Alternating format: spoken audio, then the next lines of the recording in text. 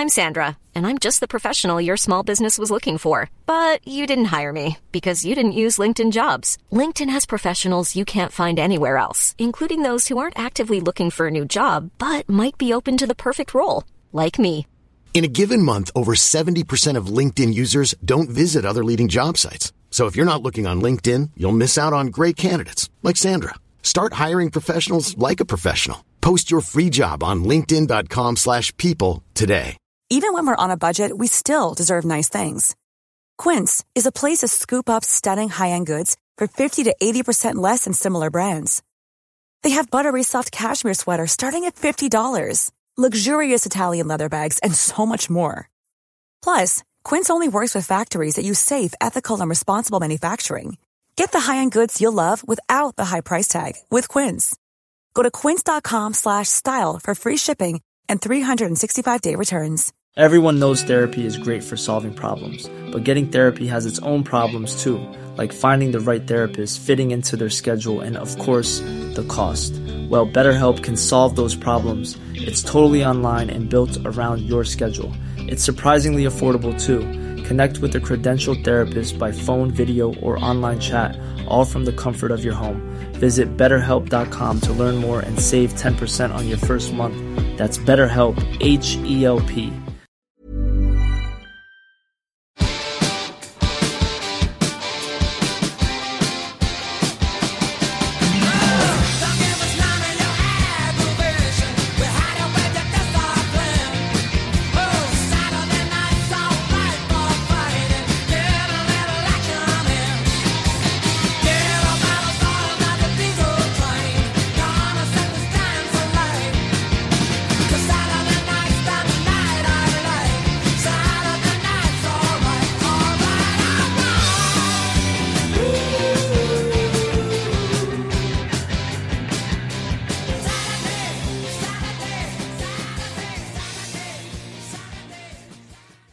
Hey everybody, welcome to episode 1 of the ITR Collision Cast. My name is Kenny and I'm going to be joined every week by Robert Duffin. Robert, people are very shocked to hear that in their ears, that every week they will be hearing from you. Hold me closer, tiny Kenneth. It's the first episode of the Collision Cast. Now, Collision Cast, there's been some debate about what we should call this. My idea was shot down. What was your idea? I thought that we should call it the Collision Come Down. Not because you've been rattling the gear the night before, but because it's such an epic show that you're on a come down from the euphoria that you experience. That does make sense, right? But I am a filthy-minded man, and I just couldn't hear that. I mean, last night, listeners. We are somewhat in a come down. This show has no sponsors, but no. I was trying out. What was your suggestion? Where is this going? No, last night I was testing out these new Dead Man Fingers margarita cans. I am on a come down because they were pretty lethal, but I just heard that phrase and I just followed it through. I was like, collision come down, collision come cast, collision come in your face, collision come shot with CM Spunk. Like, I just thought the word people were gonna make rude things. I don't know. I say that we go with collision cast because it's a nice sort of generic weekly recap show. But if you are listening and you think you have the definitive name, now I know we're opening ourselves up here to a tidal wave of shit, but maybe someone listening has a great name. They've just been sitting on. They just don't have a podcast, so they just I've got this great name for a collision recap podcast show, but I just don't have a podcast, so I can't use it. And they would gift it to us. But yeah. Collision come... Oh, maybe it should be the collision come down. I don't know, because there is too much of a connotation to what that is, I think. Perhaps. Unfortunately. Now, I should mention before we go any further, because I feel like I should have mentioned this right at the open. We are releasing this episode on the main ITR feed as well. But this is a Patreon. Oh my God, that was a lot of cum chat for the main feed.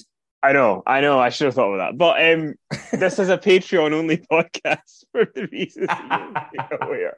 There'll be so much more. There'll be even more filth when we go behind the paywall. Should I put the mid-roll in right now for the main feed? Anyway, but yeah, so this is going to be a Patreon-only podcast, but the first episode is going up on Monday on the main feed, so you can just hear the gist of what the collision. The what? The gist. Sorry. The gist. Say something else. Of what we're going to be talking about, which is this is called capitalist Kenny here, trying to give you a little teaser of the action, and then when you're like, got any more of that cumcast? Then you've got to pay for the rest of it. You should have listened to that CM Spunk podcast that I heard yesterday. What? So obviously we used to do. We founded Inside the Ropes together. I mean, the house that we built 11 years ago. 11 years. Dope. When CM Punk was still in WWE, and then obviously you left. So much has changed. You took your ball. You went home to find your smile. Yes. You never found it. Kenny was like, "You will podcast with that staph infection." Yeah, I can't. But yeah, so we've done like original recipe stuff sporadically throughout the years, but it was your idea to do a weekly Collision podcast. Yeah. Tell the people why. Well, I have wanted to do something weekly with you for a long time, but I was never sure about what would. I just felt like, dude, you can't just go back to just doing like a weekly original recipe, because there are a lot of podcasts under the banner that cover different things, and you might just be repeating content. So I thought that Collision felt like the obvious launching point maybe for something. And obviously, as I'm sure we were going to bring up at some point, AEW did launch another show not that long ago, Rampage, and we didn't do it then. But thank fuck. I know. So we're obviously keeping our fingers crossed that Collision remains worthy of this. Well, I think we can make an agreement to the people that the Collision cast will be around as long as CM Punk is around. Yes. So this is ITR's Summer of Spunk. Hopefully by the end of the summer, we will still have a Collision show, and the old Grumpy Bollocks is still going to be kicking about, making the show must-see TV. But yeah, I think it makes sense to get the band back together and check out this new weekly thing and bring our own little slice of pizzazz to covering it every week. Well, Sondra is very, very happy because Sondra was like, I've got to now watch another show, and I don't. Oh, fuck me! This guy at the back garden. So there's a guy who's just decided to start drilling, so I'm going to need to move. Frick. Anyway, I'll walk and talk. So okay. Sondra's very excited because she was quite like, how am I going to watch another show? She's getting married this summer.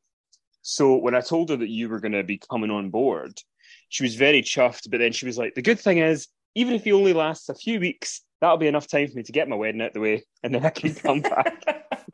So the faith is there for you, Robert, for a long-standing commitment from Sondra. Well, I think that's a wonderful thing. And I hope that in the spirit of CM Punk, you do not fire Sondra on her wedding day.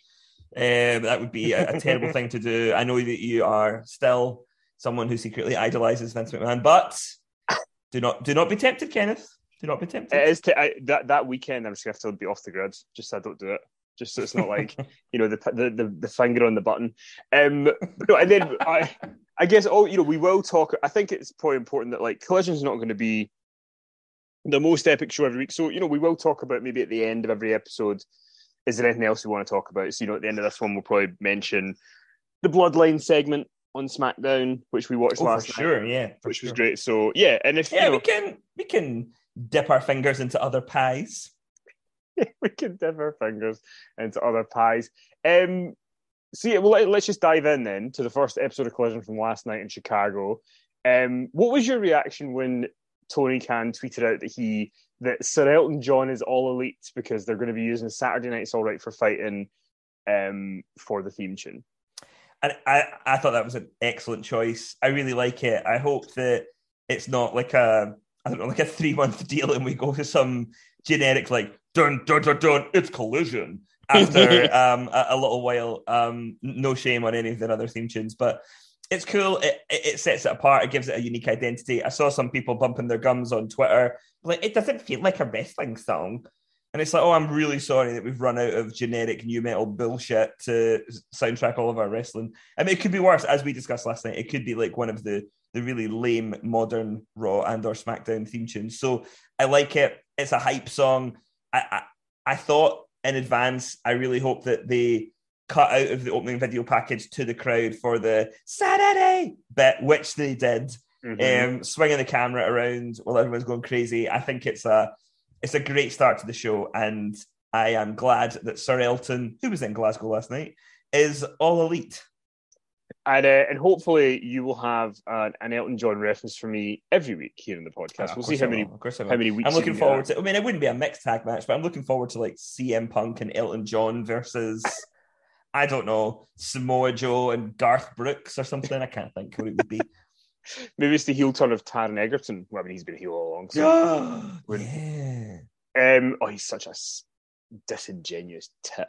But anyway, that's just my personal opinion. So yeah, the theme tune is great. You're right. I mean, the idea like this is like an old song. It's like, oh, sorry, we can't have such classics as "This Is Rampage, baby." Dun dun dun dun dun.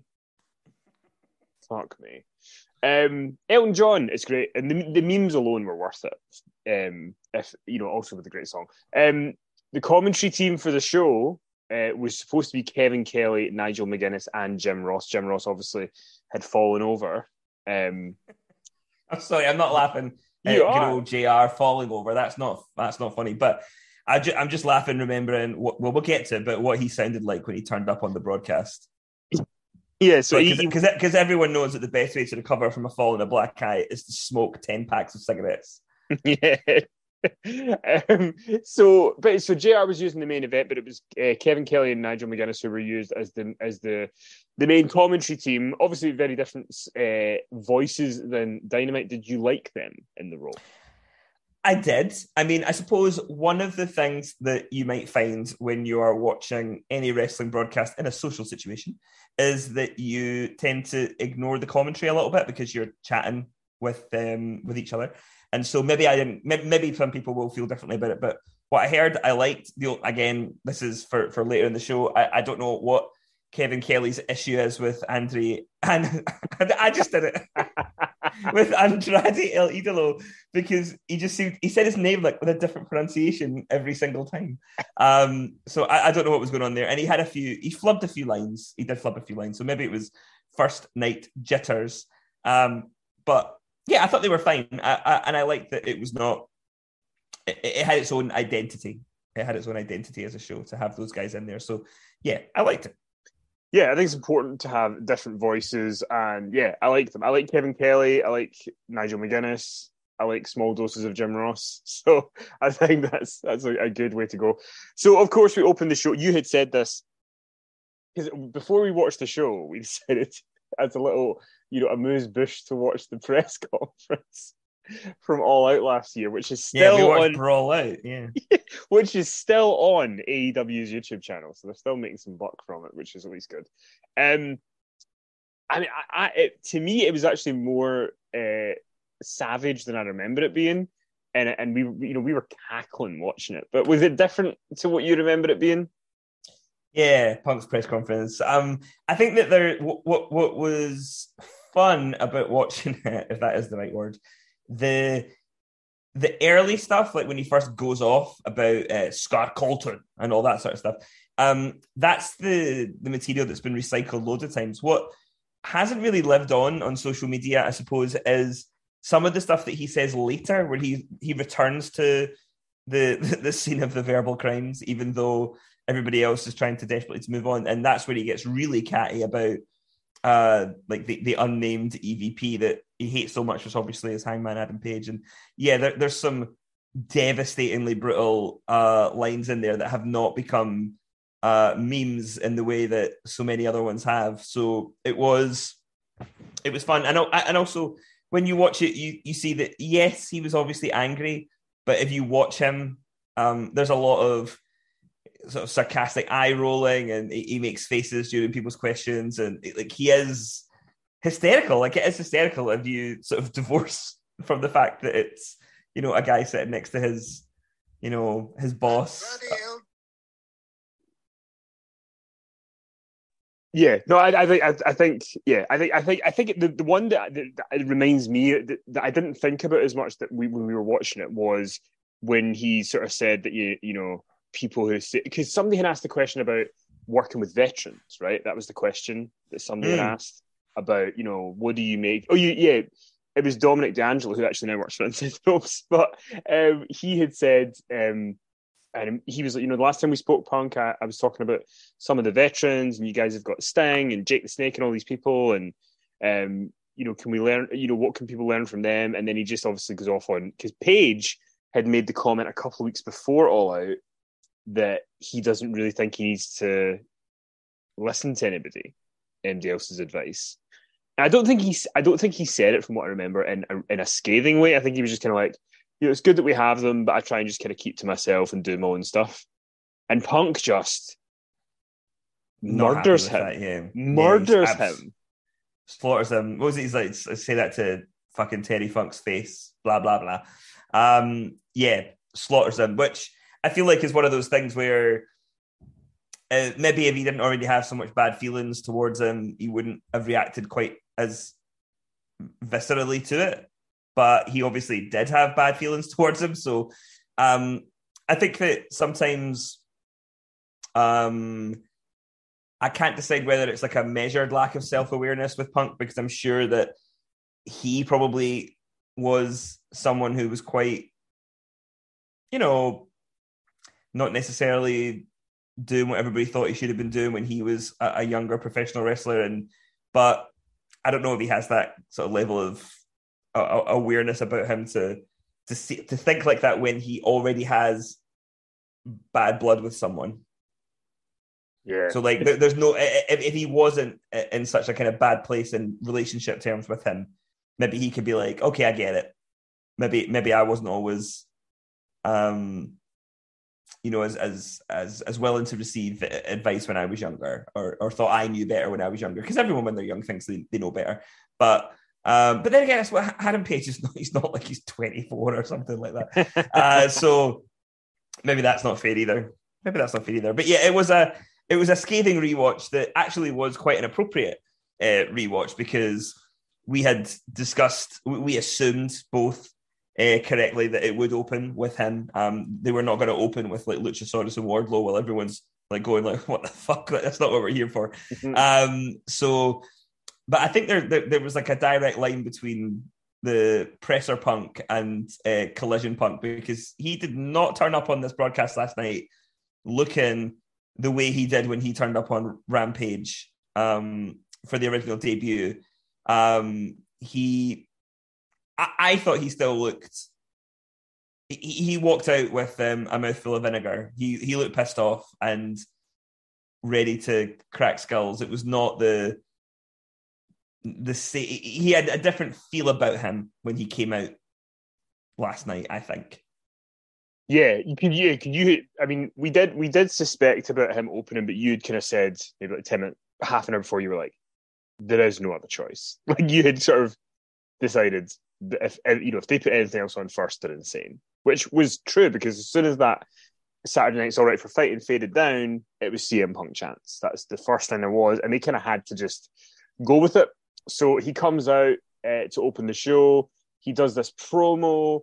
He's got boots hanging around his neck. He's got a bag that looks like he's got Damien and Jake the Snake in there. Yeah, I did say to you guys before it that it would have been funny if he came out with a bag of muffins, like to continue on from the scrum, which so when he walked out with that bag, I was like, yes. But it was we don't know officially what it was. We can only infer based on educated guesses and what he said. But he comes out with the boots around his neck, the bag, and just he's got the shaved hair, sort of not completely clean shaven, but close to. He looks like he looks kind of like 2013 WWE Punk, I guess. And before he went away for his little break and came back like with his Wolverine chops. So it was, he looked angry. He looked like a heel, even though that's not where it went last night. So you know what to say? So rather than me going through everything that he said, just some big thoughts about the promo. What did you think? I thought it was exactly what I wanted it to be. I worried that what it was going to be was an incredibly safe corporate apology laden sort of thing and obviously there's been stuff out of the ESPN article and various things this week about like, there's going to be no program between CMFTR and the Elite. That's not going to happen. And that, maybe that is the case. So I worried it was going to be like a kind of corporate tick box exercise when he came out and apologized to the fans and then apologized to the Elite, and he had to do something that felt like it was not really what he wanted to do, but legally it's what he had to do, and that would just make the whole thing stink a wee bit. But not the case. I thought that the promo was probably the best version of what you wanted it to be, given what it seems like people are not ready to do yet, which is to, as he would say, be grown-ups, come to the table and make some money. In terms of some of my favorite parts of it, I like that. Again, it felt like a continuation of the presser. Like it felt like he had walked out of that presser into the arena and started talking, because he opens up talking about business. This is a business. It's a business of grown-ups. It's not about popularity. He brought back the "tell me when I'm telling lies," which I really do enjoy as a line. I thought one of the most telling parts of it, I don't know what your take on this is, this felt like, because it felt semi-improvised, like there was some stuff he wanted to hit, obviously, and some other things. There's a bit where he says, "I love you because you love me." And I think that might be one of the most revealing things that he's ever said. Because it's so true, right? Of course that's true. Of any wrestler. I love you because you love me. But not many of them would say it in such a sort of nakedly egotistical way, but I guess he doesn't really care. Hiring for your small business? If you're not looking for professionals on LinkedIn, you're looking in the wrong place. That's like looking for your car keys in a fish tank.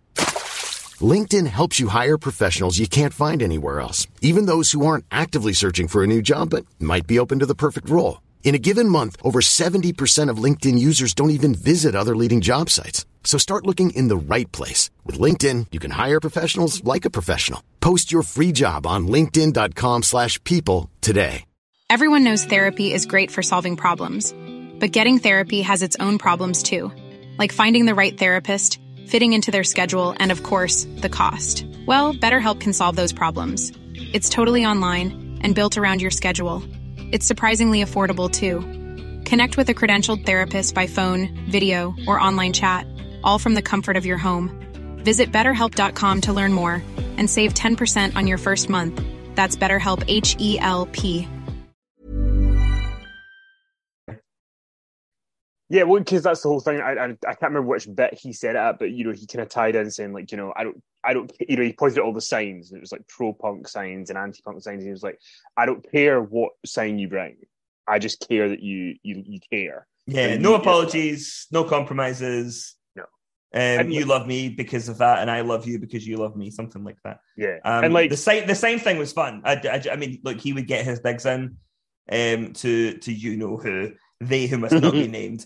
But I was kind of thinking, oh God, I mean, what if there's some fucking sign that's like Final Fantasy VII is overrated or whatever? Those people that bring those fucking like video game insider joke signs.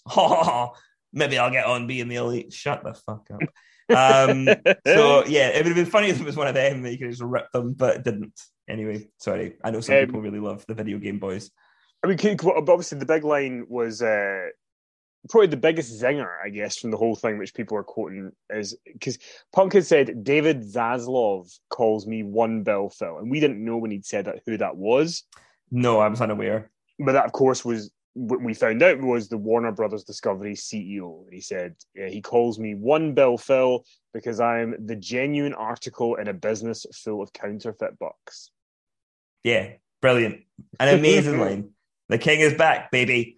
Yeah, you always hope from a Punk promo you'll get one of those eminently quotable lines that just never goes away. That's, what it is kind of, it is trade as, I suppose. So, and we got one. We got one for the ages last night. So that was worth the price of admission alone.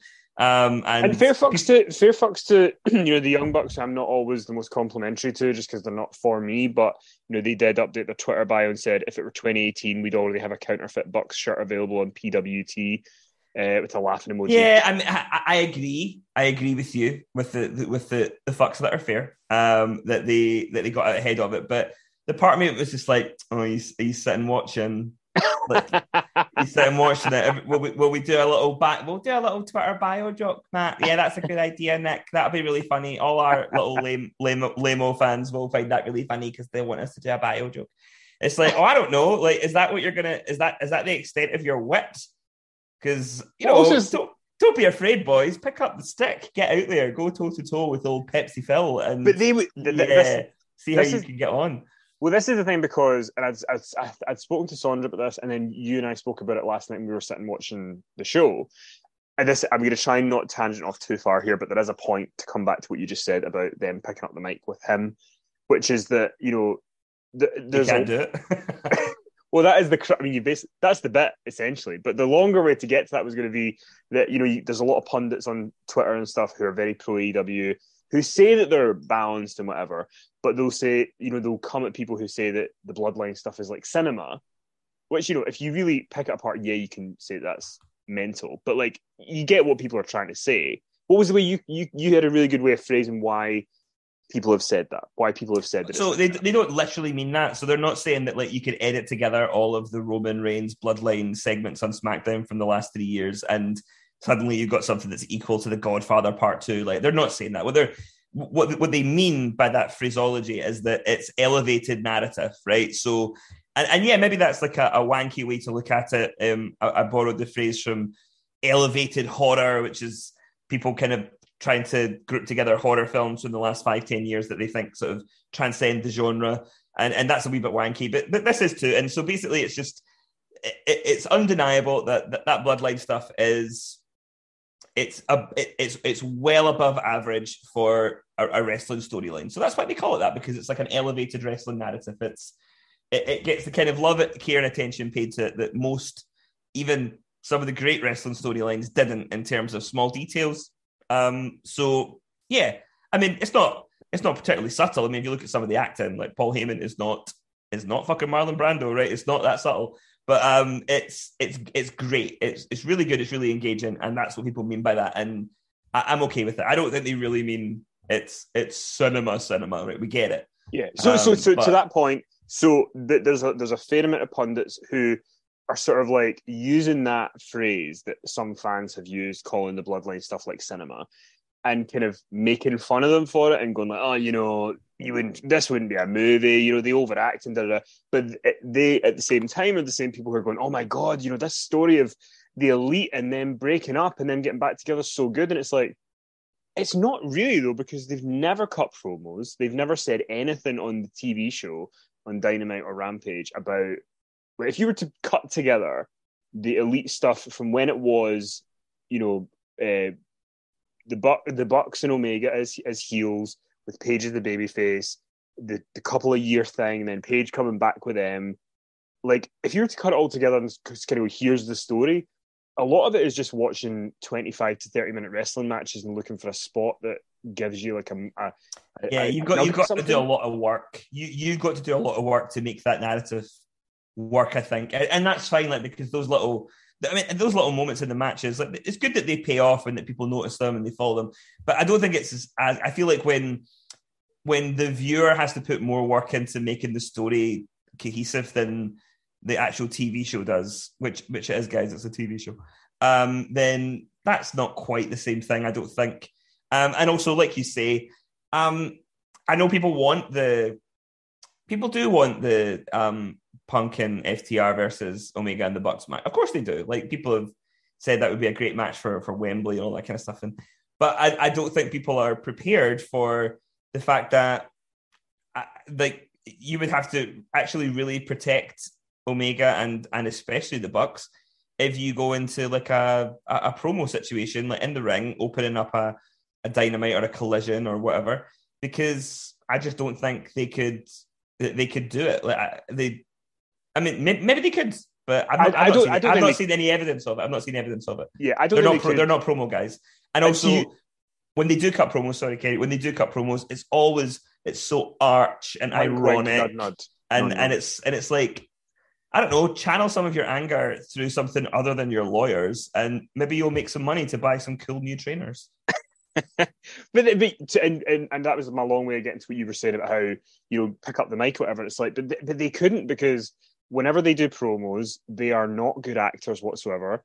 Like, their thing that they were really good at in terms of interview style stuff was the BTE kind of, wink, wink, nod, nod, nudge, nudge stuff that they used to do, which was fun. But and even like Omega, when Omega was world champ, I mean, he had great matches, but like, he was a bit like a pantomime Dane when he was like villain. Like, his expressions were so over the top. So I just think if you were to put Omega and the Bucks in there with Punk, I think he'd annihilate them. Yeah, it wouldn't even be close. And I think that if they had to like write stuff for them to say, maybe it would just, I just don't know if they could do it. Yeah, I'd like to see them try. I would like to see them try, but I just think snidey little jokes online is probably about as good as we're going to get. Yeah, I think Omega. I think Omega could. I think you could get Omega up to the level of doing a promo with Punk and getting by. I think he could do it, but I just don't think the Bucks are. I don't think that's their style. It's not their style. So, perhaps not. But so Punk then talked about the last time people saw him. He picked up the bag and he said, last time people saw me, I was holding what's in this bag above my head, and it's not because I had the best dog collar match, because I won the dog collar match, and this belongs to me until someone can pin me or submit me for it. And then he said, these boots, a lot of people wanted me to leave these boots in the ring, and he said, I'm not walking away into the sunset until there's someone in the company who can fill these boots. And that's when, again, he just puts into the camera, tell me when I'm telling lies. Just chef's kiss stuff. I mean, he I thought it was excellent. What I liked most about the promo, I suppose, is the way that it works on two levels. So to illustrate this, the Warner Brothers CEO guy, David, what was his name? Zaslav. So apparently, upon some further reading, this is like not a popular guy. Like, he, in terms of like the industry, he's a bit sort of cutthroat and all that kind of stuff. So someone was pointing out that like the Punk sort of naming him as someone who is a fan of his is sort of weird.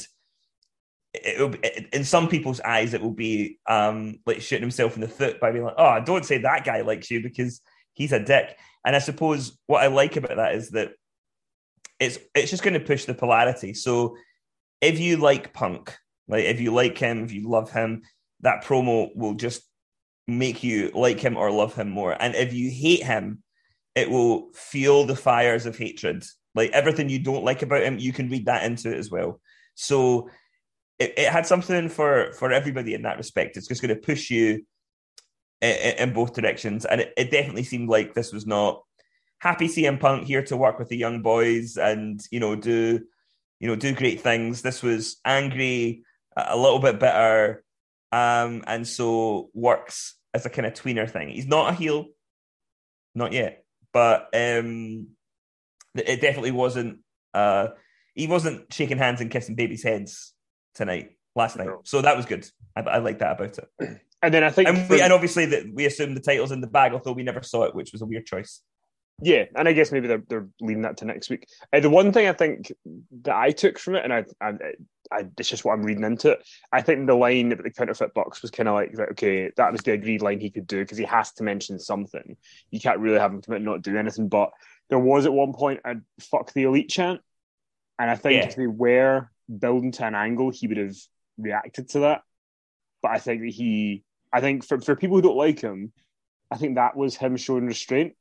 I think that was him kind of going, right. And as you pointed out last night, the first time they were in Chicago after All Out last year, like they were prancing around doing the buckshot lariat that he fucked up. Yeah, little gags and all that kind of stuff. So, they had it coming. Yeah.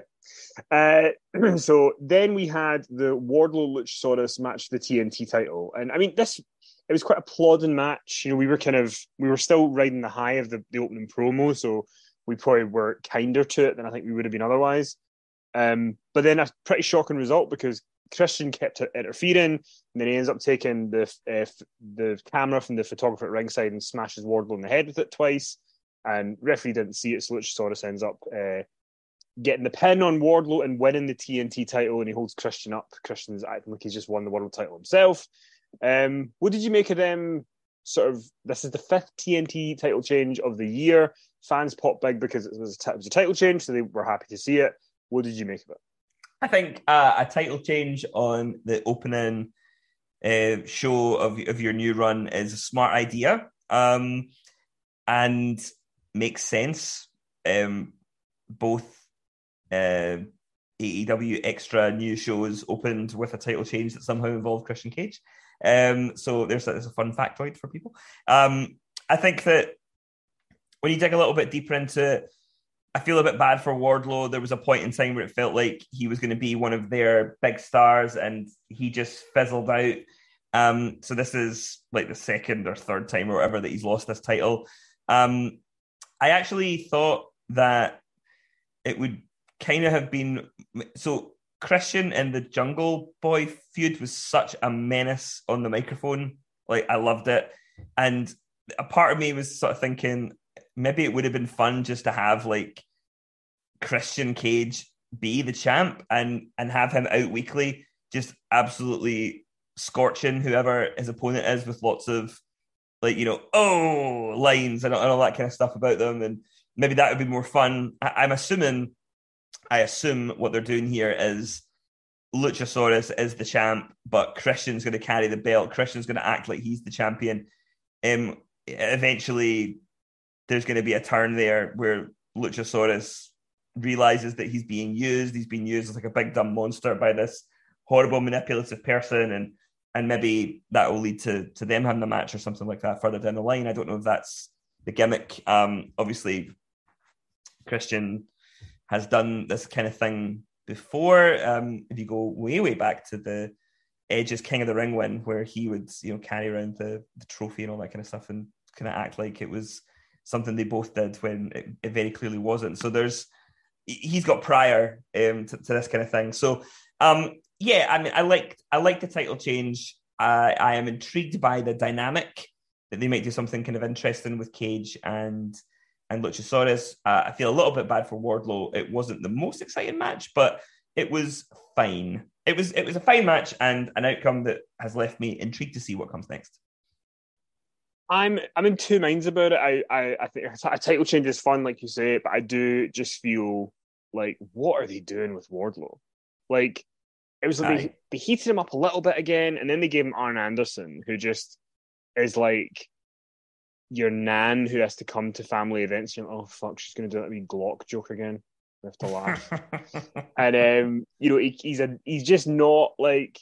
He is not the Arn Anderson that came in and spine busted the Undertaker at WrestleMania 18. Put it that way. He is like that man's grandfather. Like he is just so far removed. So the partnership with them has been really bad. And then, I'm not saying you have to justify or rate somebody on their wins and losses, but I just don't think Wardlow. I mean, he was protected. Obviously, Cage had to do what he had to do, but as a babyface, I mean, Wardlow to me just seems kind of dead. I think putting him back with MJF again would not be the worst idea and turning him heel again because, like, what's he going to do next? who's he gonna? It feels like he's in this kind of TNT purgatory situation. So yeah, I worry for Wardlow. I think it's a shame for him, but yeah, he needs a story, which is my overall takeaway from this show, which we'll probably get to at the end. So I'll save that. Yeah. But yeah, he needs a story. We got an interview with Powerhouse Hobbs, who unfortunately still is saddled with QT Marshall as his pal.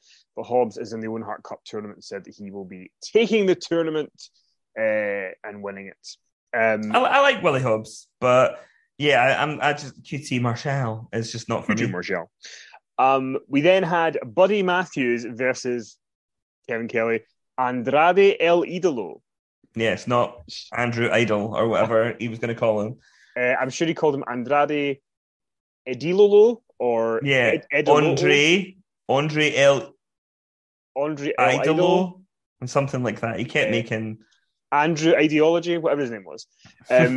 So he mucked up a few things, but we had this match with Buddy Matthews and Andrade, which you had pointed out as a very funny sign from a fan who was, what was it said about like, Buddy, don't be sad that Dommy... it was vaguely rhyming. So the sign that the fan had said something like, Buddy, ain't it funny that Dommy stole your mommy, or something like that.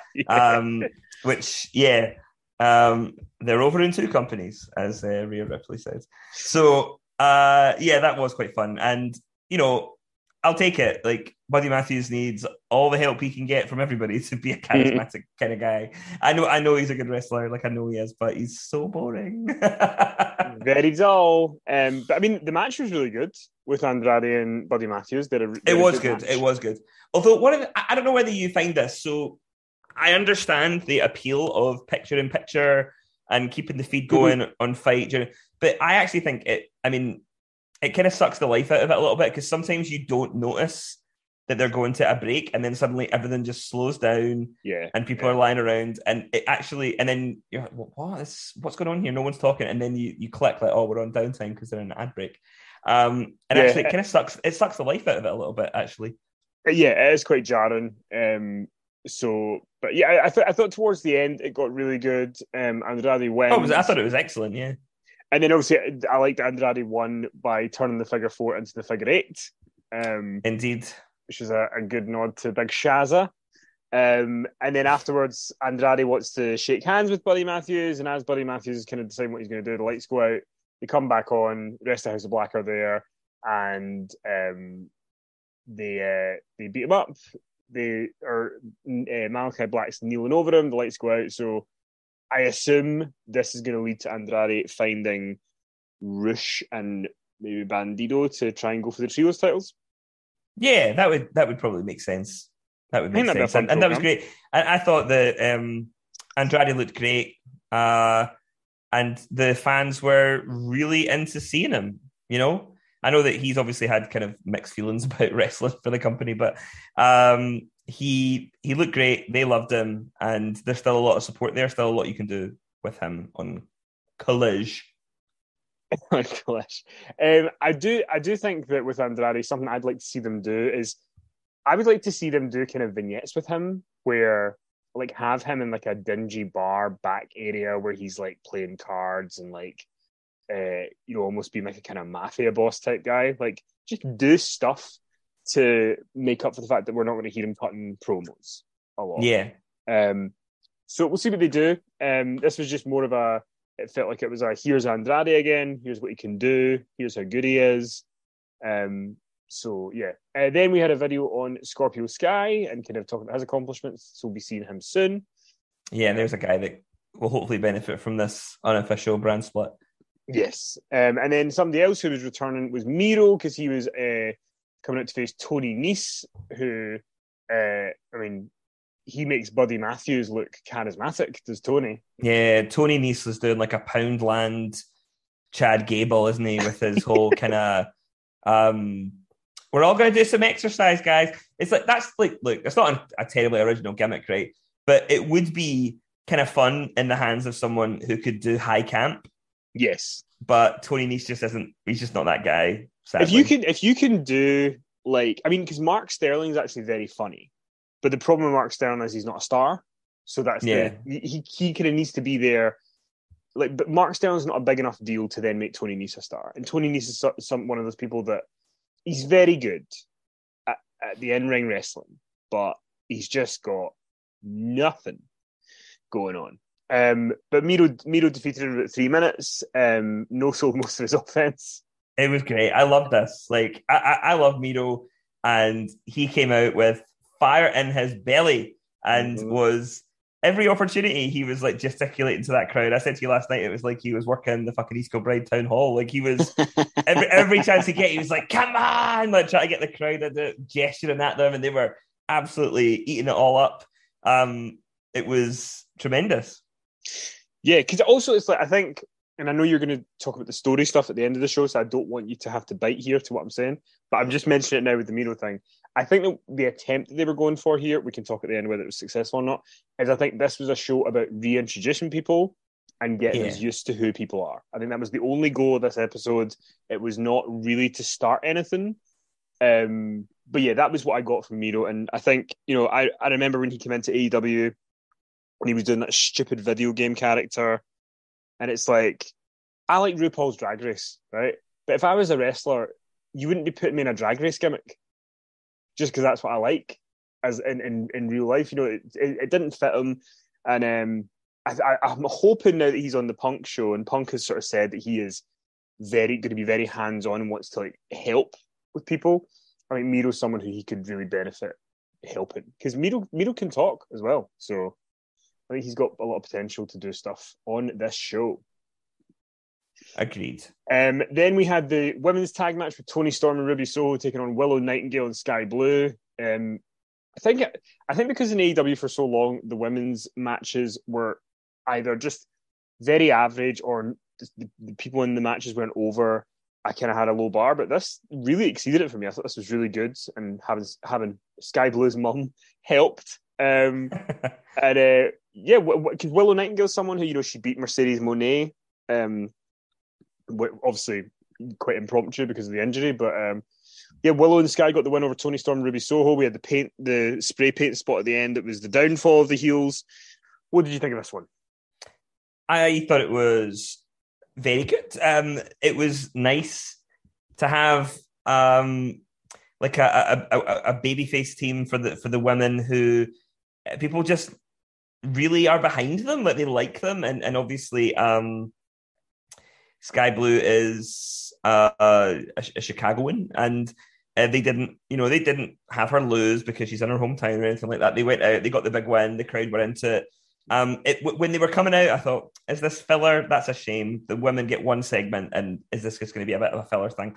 But I think they elevated it. Again, not much of a story, but it was feel good, and the match really did get going. I really liked it. Yeah, Toni Storm is actually, we've been quite critical of her on this AEW podcast Sunrise, but I think she in the last few weeks has really stepped up and become an interesting character, which I don't think she has ever been before. So good for her that she is starting to click. We've got a video for Ricky Starks saying he's going to be the Owen Hart Cup tournament. I feel like what I would like to see with the Owen Hart Cup tournament is have the winner get a world title shot. That to me would be... Yeah, surely something like that would be good. Jeff Jarrett's going to be having a concession stand brawl with Mark Briscoe next week. Very excited for that. I love this. So you've got 30 seconds of Jeff Jarrett in ultimate carny mode. I love it. So first of all, he's calling himself the Last Outlaw. Yes, was that the Undertaker's nickname for a while back? Yes, about 10 years ago. Yes, It was. Does Jarrett care? Not a fuck. It's like, it's mine now. I'll have that. And also this like absolute phony. Like, well, it's not that it's phony, but it's just like, this is like the anniversary of the first ever concession stand brawl, which like my family invented and I created hardcore wrestling. Like, it's just so Jarrett to take this thing that like nobody's heard of or remembers in the general audience anyway. And it's just like, we're going to bring that back, and this is part of my legacy. And I'm enjoying. Bizarrely, I never thought, if you told me a year ago, like, Jarrett's going to come in, and I would have run a mile. I'd be like, no, God, please, God, no. But actually, it's been kind of fun. And you asked me last night about Karen, and I'm enjoying her sort of chaotic hot mess stuff that she's doing. So yeah, I hope maybe they turn up on old College at some point over the next few weeks. Yeah, me too. I would actually love to see a CM Punk Jeff Jarrett match. I think that would be a really fun TV match to do. That would be fun, yeah. Because you could, and then imagine like Karen cutting a promo. That'd be great. We had the Acclaim come out for. I mean, it wasn't really a thing. It was just kind of they came out, they did a little rap, they did the first Collision scissor. Again, further emphasizing your idea that this was an introductory show, and that, and there was a few nods on commentary sometimes where they said things like, you know, if this is your first time tuning in, if this is your first AEW show. Now, I don't know what the likelihood is that there's a lot of fresh faces, a lot of fresh viewers coming in to Collision. I'm just not sure. I'm not being cynical about it. I just don't know what the likelihood is that there's a lot of people who are going to check this out just because it's on a Saturday night, and maybe. So yeah, this also felt like here are more people who you will be seeing. Like, this is more of our cast, and this is their thing. They do a rap, they do scissors, they talk about daddy ass, and yeah, nothing really happened other than that. It was just a sort of, here they are. So, which is fine. Yeah, I think in the moment, I think we were a bit like, oh, nothing's really happened. But then I think afterwards, kind of, okay, it's, you know, it's just a kind of fun thing for the crowd. It's something to, you know, let them kind of relax for the main event. We got a hype for Dynamite where there's like a million things going on. There's a 6-man tag where Chris Jericho and Sammy Guevara are team with Minoru Suzuki. Yeah, so, even though from Dynamite this week you were 100% convinced that they were going to do Jericho and Sammy versus Darby and Sting, but not yet, I guess. I feel like maybe because it's not relevant to Forbidden Door, maybe. Yeah, maybe not. I was sure I'd heard that was booked for next week, so I'm probably just got it wrong. But then we had the main event. JR was joining us in commentary. They didn't show him obviously because of the face, the black eye that he got, the face injury. How very 1990s. We can't show Jim Ross because of his face. What a callback. The voice though was very, very hoarse. Oh yeah, gotta know. Hey, Kevin Kelly. Blah, blah, blah. Oh, it did get better, but when he first started talking, I was like, Did you see his tweet after the show? I did not. So he basically said, where is it here? I apologize for the way I sounded tonight. Going to step away to heel. Thank you for your support. Right. Okay. Fair play to him. So yeah, I guess he's going to take a wee bit of time. CM Punk and FTR taking on Samoa Joe, Jay White, and Juice Robinson. Seeing CM Punk and Samoa Joe in the same ring together, after seeing them on Backstage a couple of years ago, it's very odd. Yeah, that was fantastic. A great thing to.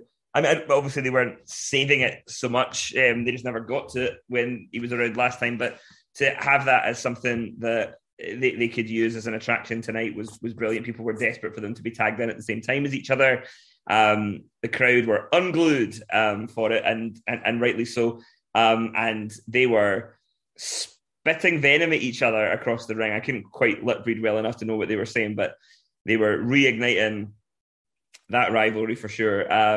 I've seen a few people online say that they hope that while the two of them are still in one piece and neither of them are injured or falling apart, that they actually get a singles match on Collision over the next few weeks. I'd absolutely be okay with it. Kevin Kelly bringing in the history, referencing the trilogy from Ring of Honor back in the day. So that there's an inbuilt story there if they wanted to do more with it than. So that was good. I mean, I felt a little bit. I mean, there was no doubt in my mind that Juice Robinson was going to be the one taking the pin, but yeah, it was sort of odd. Like if anybody came out of it looking a bit sort of, it was probably Juice and Jay. Joe felt big, Punk, Dax, and Cash felt big. So yeah, I'm still not entirely. When you asked me last night, what were my thoughts on Jay White, and I just feel like for someone his status as a contracted performer felt like such a big deal, and then he turned up on Dynamite and just hasn't really done that much other than like Bullet Club Gold, which I don't know. I'm sure it's selling T-shirts, so maybe that's all they care about. But I think this was a good. I mean, last night for Jay White and Just Robinson was a really good night for them to be involved in this. Like, it gave them, of course, yeah, to be involved in it, yes. But yes. But to your point, they came out of it any more compelling characters though. But to your point, before this, it's kind of like, well, who are they? What's their story? I mean, because that was one of the big criticisms, which I guess in a second we'll get to the story, is that this match was just announced, and it was like, well, why is Samoa Joe teaming with Bullet Club Gold? Like, could we not have got a backstage segment where they bump into Samoa Joe and they go, hey, we've got a match with CM Punk and FTR, but we need a partner. We know you got history with Punk. Do you want to get in there with us? Like, just set it up in a way, because they're not in the story canon. Like, at least CM Punk and FTR, we know they were together before. We've seen them on screen together, but we haven't seen Samoa Joe with Jay and Juice. So it would have been nice to get a setup to that. I also thought that the Coquina clutch spot where, I mean, I really thought for a little bit that they might be trying to launch some kind of story with Punk where he loses this first match because Joe has him in the clutch in the middle of the ring and FTR are unsuccessfully trying to save him. And they really ripped all the drama out of that moment that they could. I really loved it. I thought it was so dramatic, and probably one of the best moments of the whole show, actually. So yeah, fair play to that being able to. I mean, it should have been a foregone conclusion that he was going to win, but yeah, for 20 seconds or so, I thought, oh my god, like maybe they're going to do something completely outrageous here and have him lose his first match back, and it would make sense because he's in the Coquina clutch and Joe is an absolute monster, and which is not how they went. It's not what they went with, which is fine. They did the ending that made the most sense, but that was a great moment. Yeah, and the match was great. I really enjoyed it. I thought it was great. And in the end, obviously, Punk and FTR got the win. But yeah, that there was a moment when he was in that Coquina clutch where you and I just looked at each other like, no, are they going to do this? Like, just in a shocking way, not in a this is terrible, but like we were fully buying into the drama. So Punk and FTR get the win. Robinson's the one to take the pin, which makes sense because he is, of course, the kind of third most important person in that team. So yeah, I think it was good for Jay White and Just Robinson. Punk and FTR stand tall at the end. So a pretty good first episode of Collision, but give me your thoughts about the story stuff. Yeah, so it was a good first episode, and I will say that it was a successful launch. I think that the thing that people were most interested in was Punk, and you got what you wanted there. He cooked, great opening promo. Main event was good. You got all the stuff you wanted from him there. The go to sleep, the shitty Macho Man elbow that he will still insist on doing. So yeah, everything was there, and that's fine. I think he sandwiched the show, everything between his appearances. It did feel a little bit like, as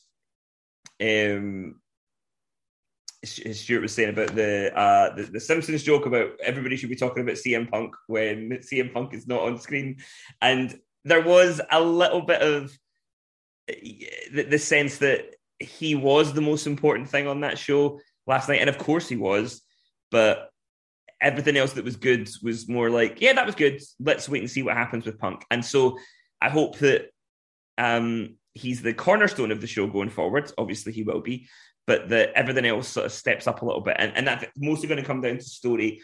And I watched Dynamite this week. I thought that it also had the same kind of issue, is that they're just not really on fire right now, giving you sort of narrative storytelling that keeps you hooked week to week. There's a lot of good wrestling, and everything kind of seems thrown together by sort of 20-second backstage segments where wrestlers just booking their own matches for Forbidden Door pay-per-views. Like, everything's so forbidden that Orange Cassidy can just make matches. Like, how forbidden is it really, Tony? How forbidden is it really? So I guess what I hope next week brings is not just some great CM Punk content and not just some great wrestling, because we know they can do that, but the beginning of some narrative hooks, enigmas, things that are going to keep us tuned in week to week to see what's going to happen next. I'm not saying that AEW needs its bloodline.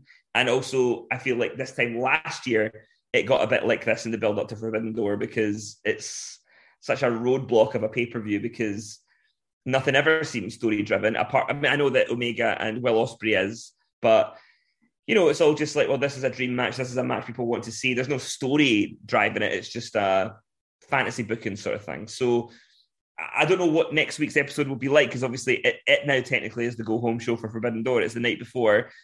Will we get some surprises? Will we get some fun things? Because they'll have people around for it. I don't really know or will they? Well, I mean, the show next week is from Canada, right?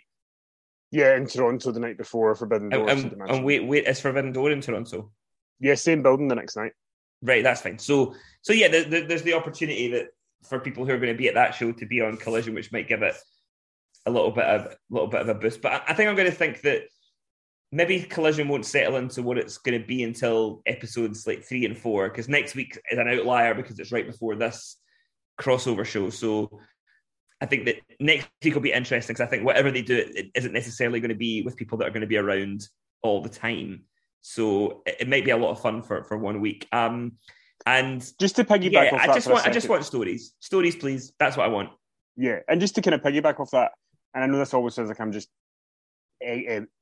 pouring gasoline on the Elite, and I don't mean to, but I think one of the issues that AEW's had in terms of storytelling for the last year or so is that the big storyline has always been, like the Elite versus the Blackpool Combat Club, and that story is so filled with holes of, like Danielson wasn't with the Blackpool Combat Club for like 12 weeks, but with no explanation, or Regal's gone, but it's still called the Blackpool Combat Club, and there's no real, reference to him or anything like that. Kingston turning up on Dynamite this past week, he turns up and Excalibur said in commentary, Eddie Kingston and Claudio don't get on. And it's like, we got told that last year, but we don't know why they don't get on. And you should at least tell us, they should have a promo one time where Eddie Kingston says, the reason I don't like you, it's because in ROH you did this to me, or in this indie you did this to me. Like, just explain it. Because I feel like when you don't, there are going to be a portion of the audience who just don't get as invested because it's not been explained to them. Yeah, even the Danielson Okada match, that's what's happening, right? That is what's happening. Yes. I said that and then thought, is that right? Yeah, they're just like, oh, it's a dream match. Well, why? Tell me why. Like, list the accomplishments. Like, why is this a big thing? I know why, right? I know why, you know why.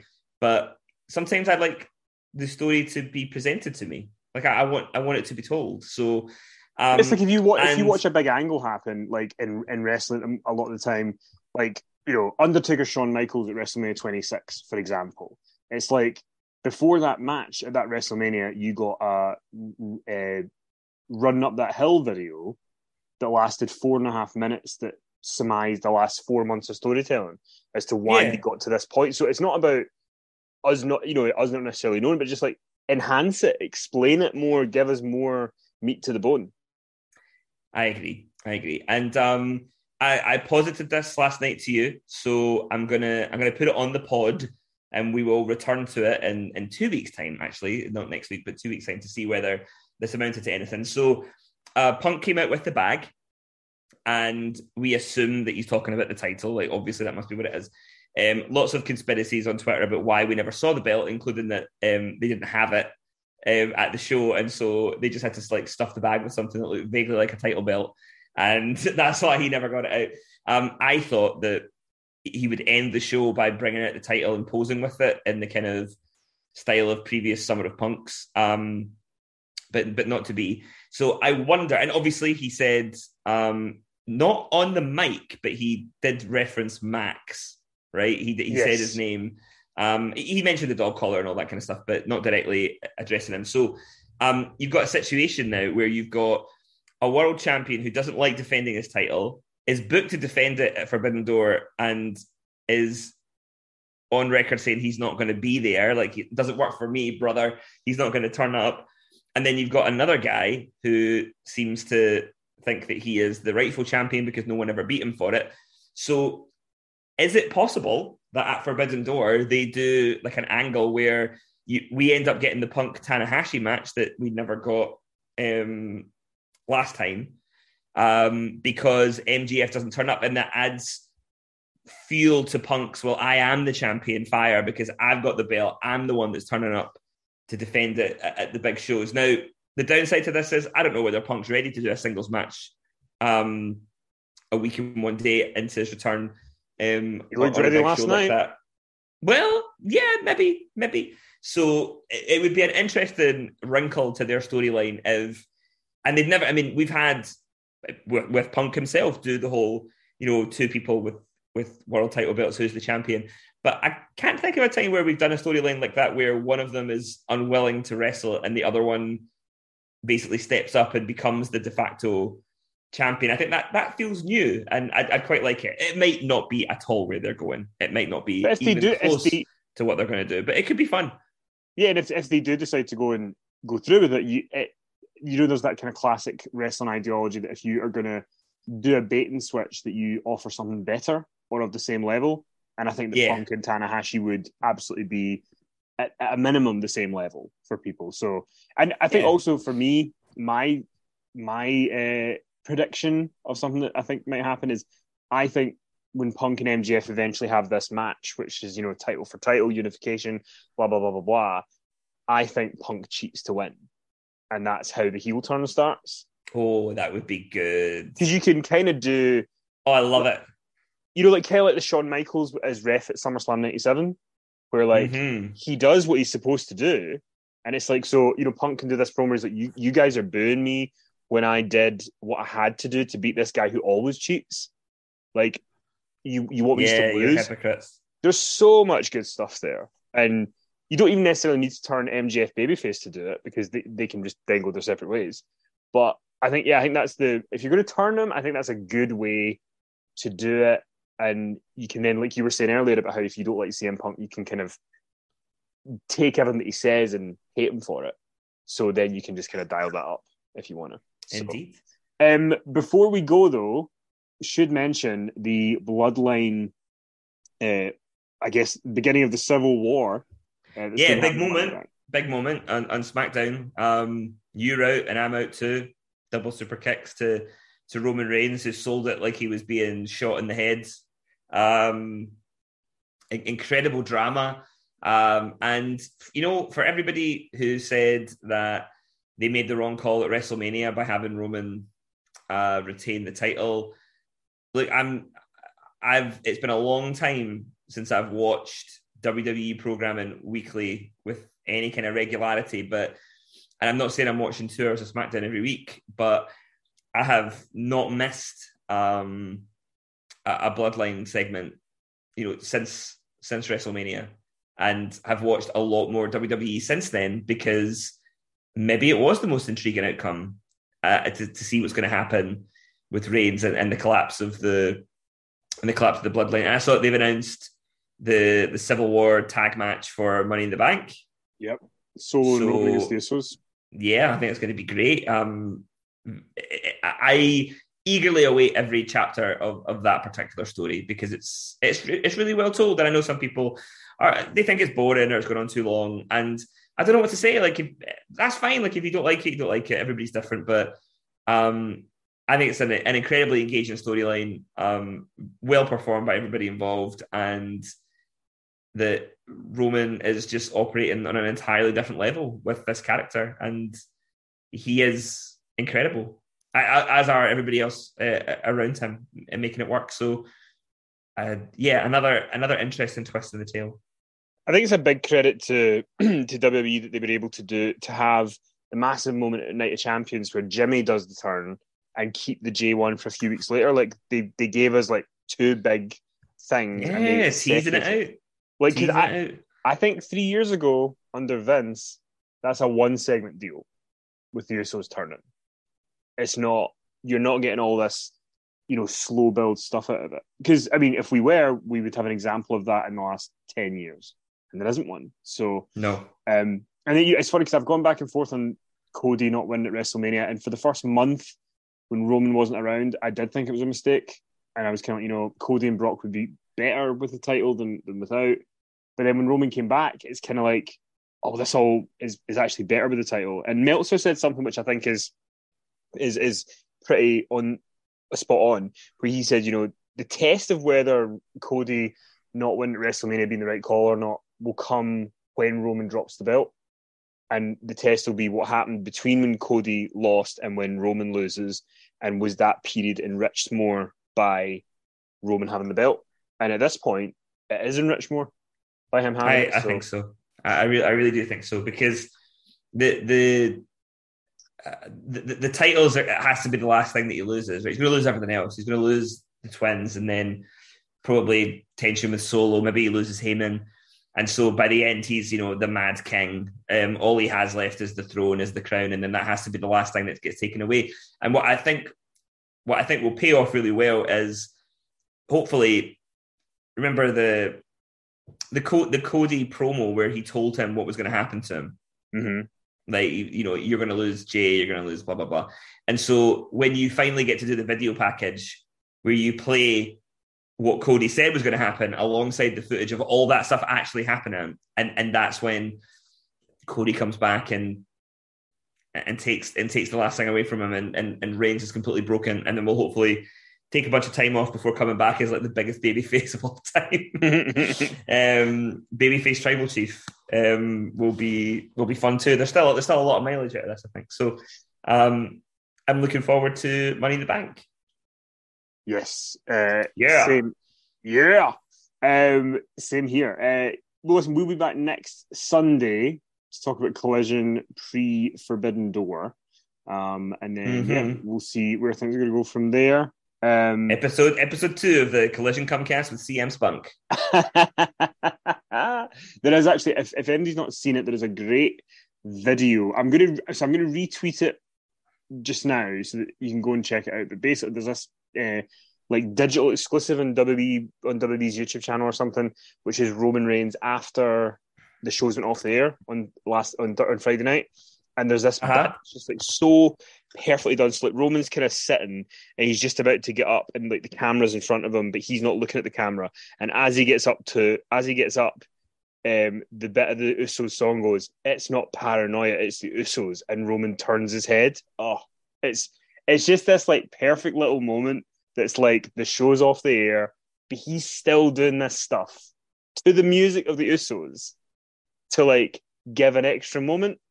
It's just next level, so it's worth. And when Collision went off the air, I believe you retweeted the Punk and FTR brought a fan into the ring.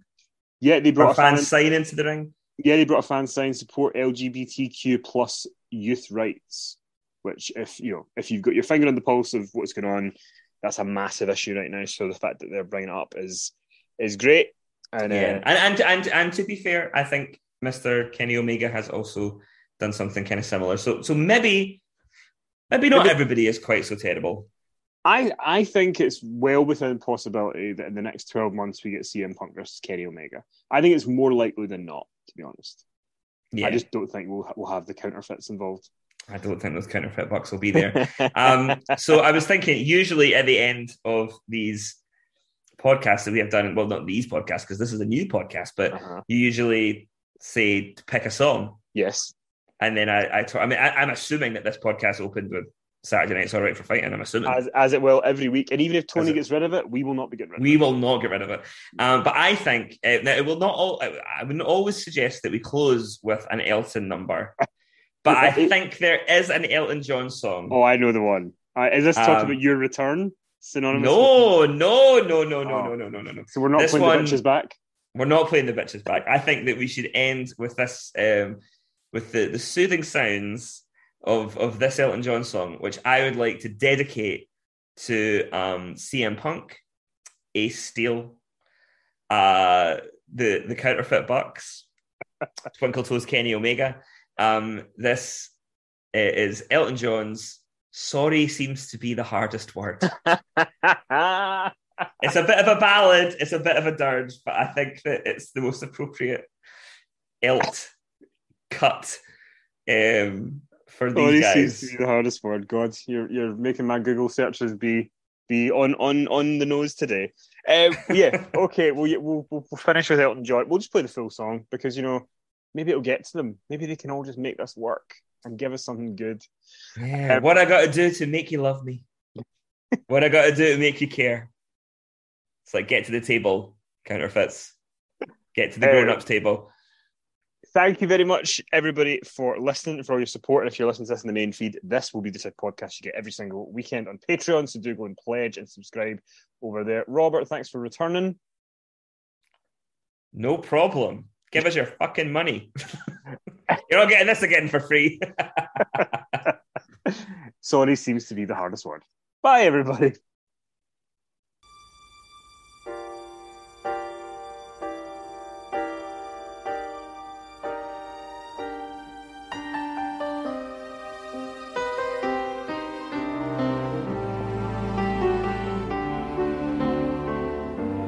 What am I gonna do to make you love me? What have I gotta do to make you care? What do I do when lightning strikes me? And awake to find that you're not there. What do I do to make you want me? What have I gotta do to be heard? What do I say when it's all over? Sorry seems to be the hardest word. It's sad, so sad. It's a sad situation, and it's getting more and more absurd. It's sad, so sad. Why can't we talk it over? Oh, it seems to me that sorry seems to be the hardest word.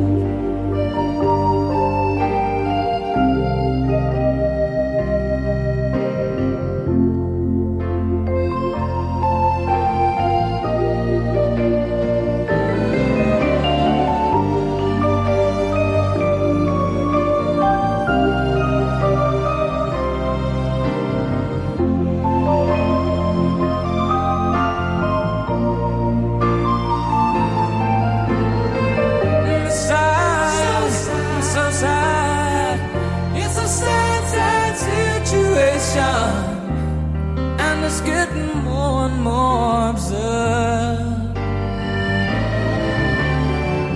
It's sad, so sad. Why can't we talk it over? Oh, it seems to me that sorry seems to be the hardest word. What do I do to make you love me? What have I gotta do to be heard? What do I do when lightning strikes me? What have I gotta do? What have I gotta do? And sorry seems to be the hardest word.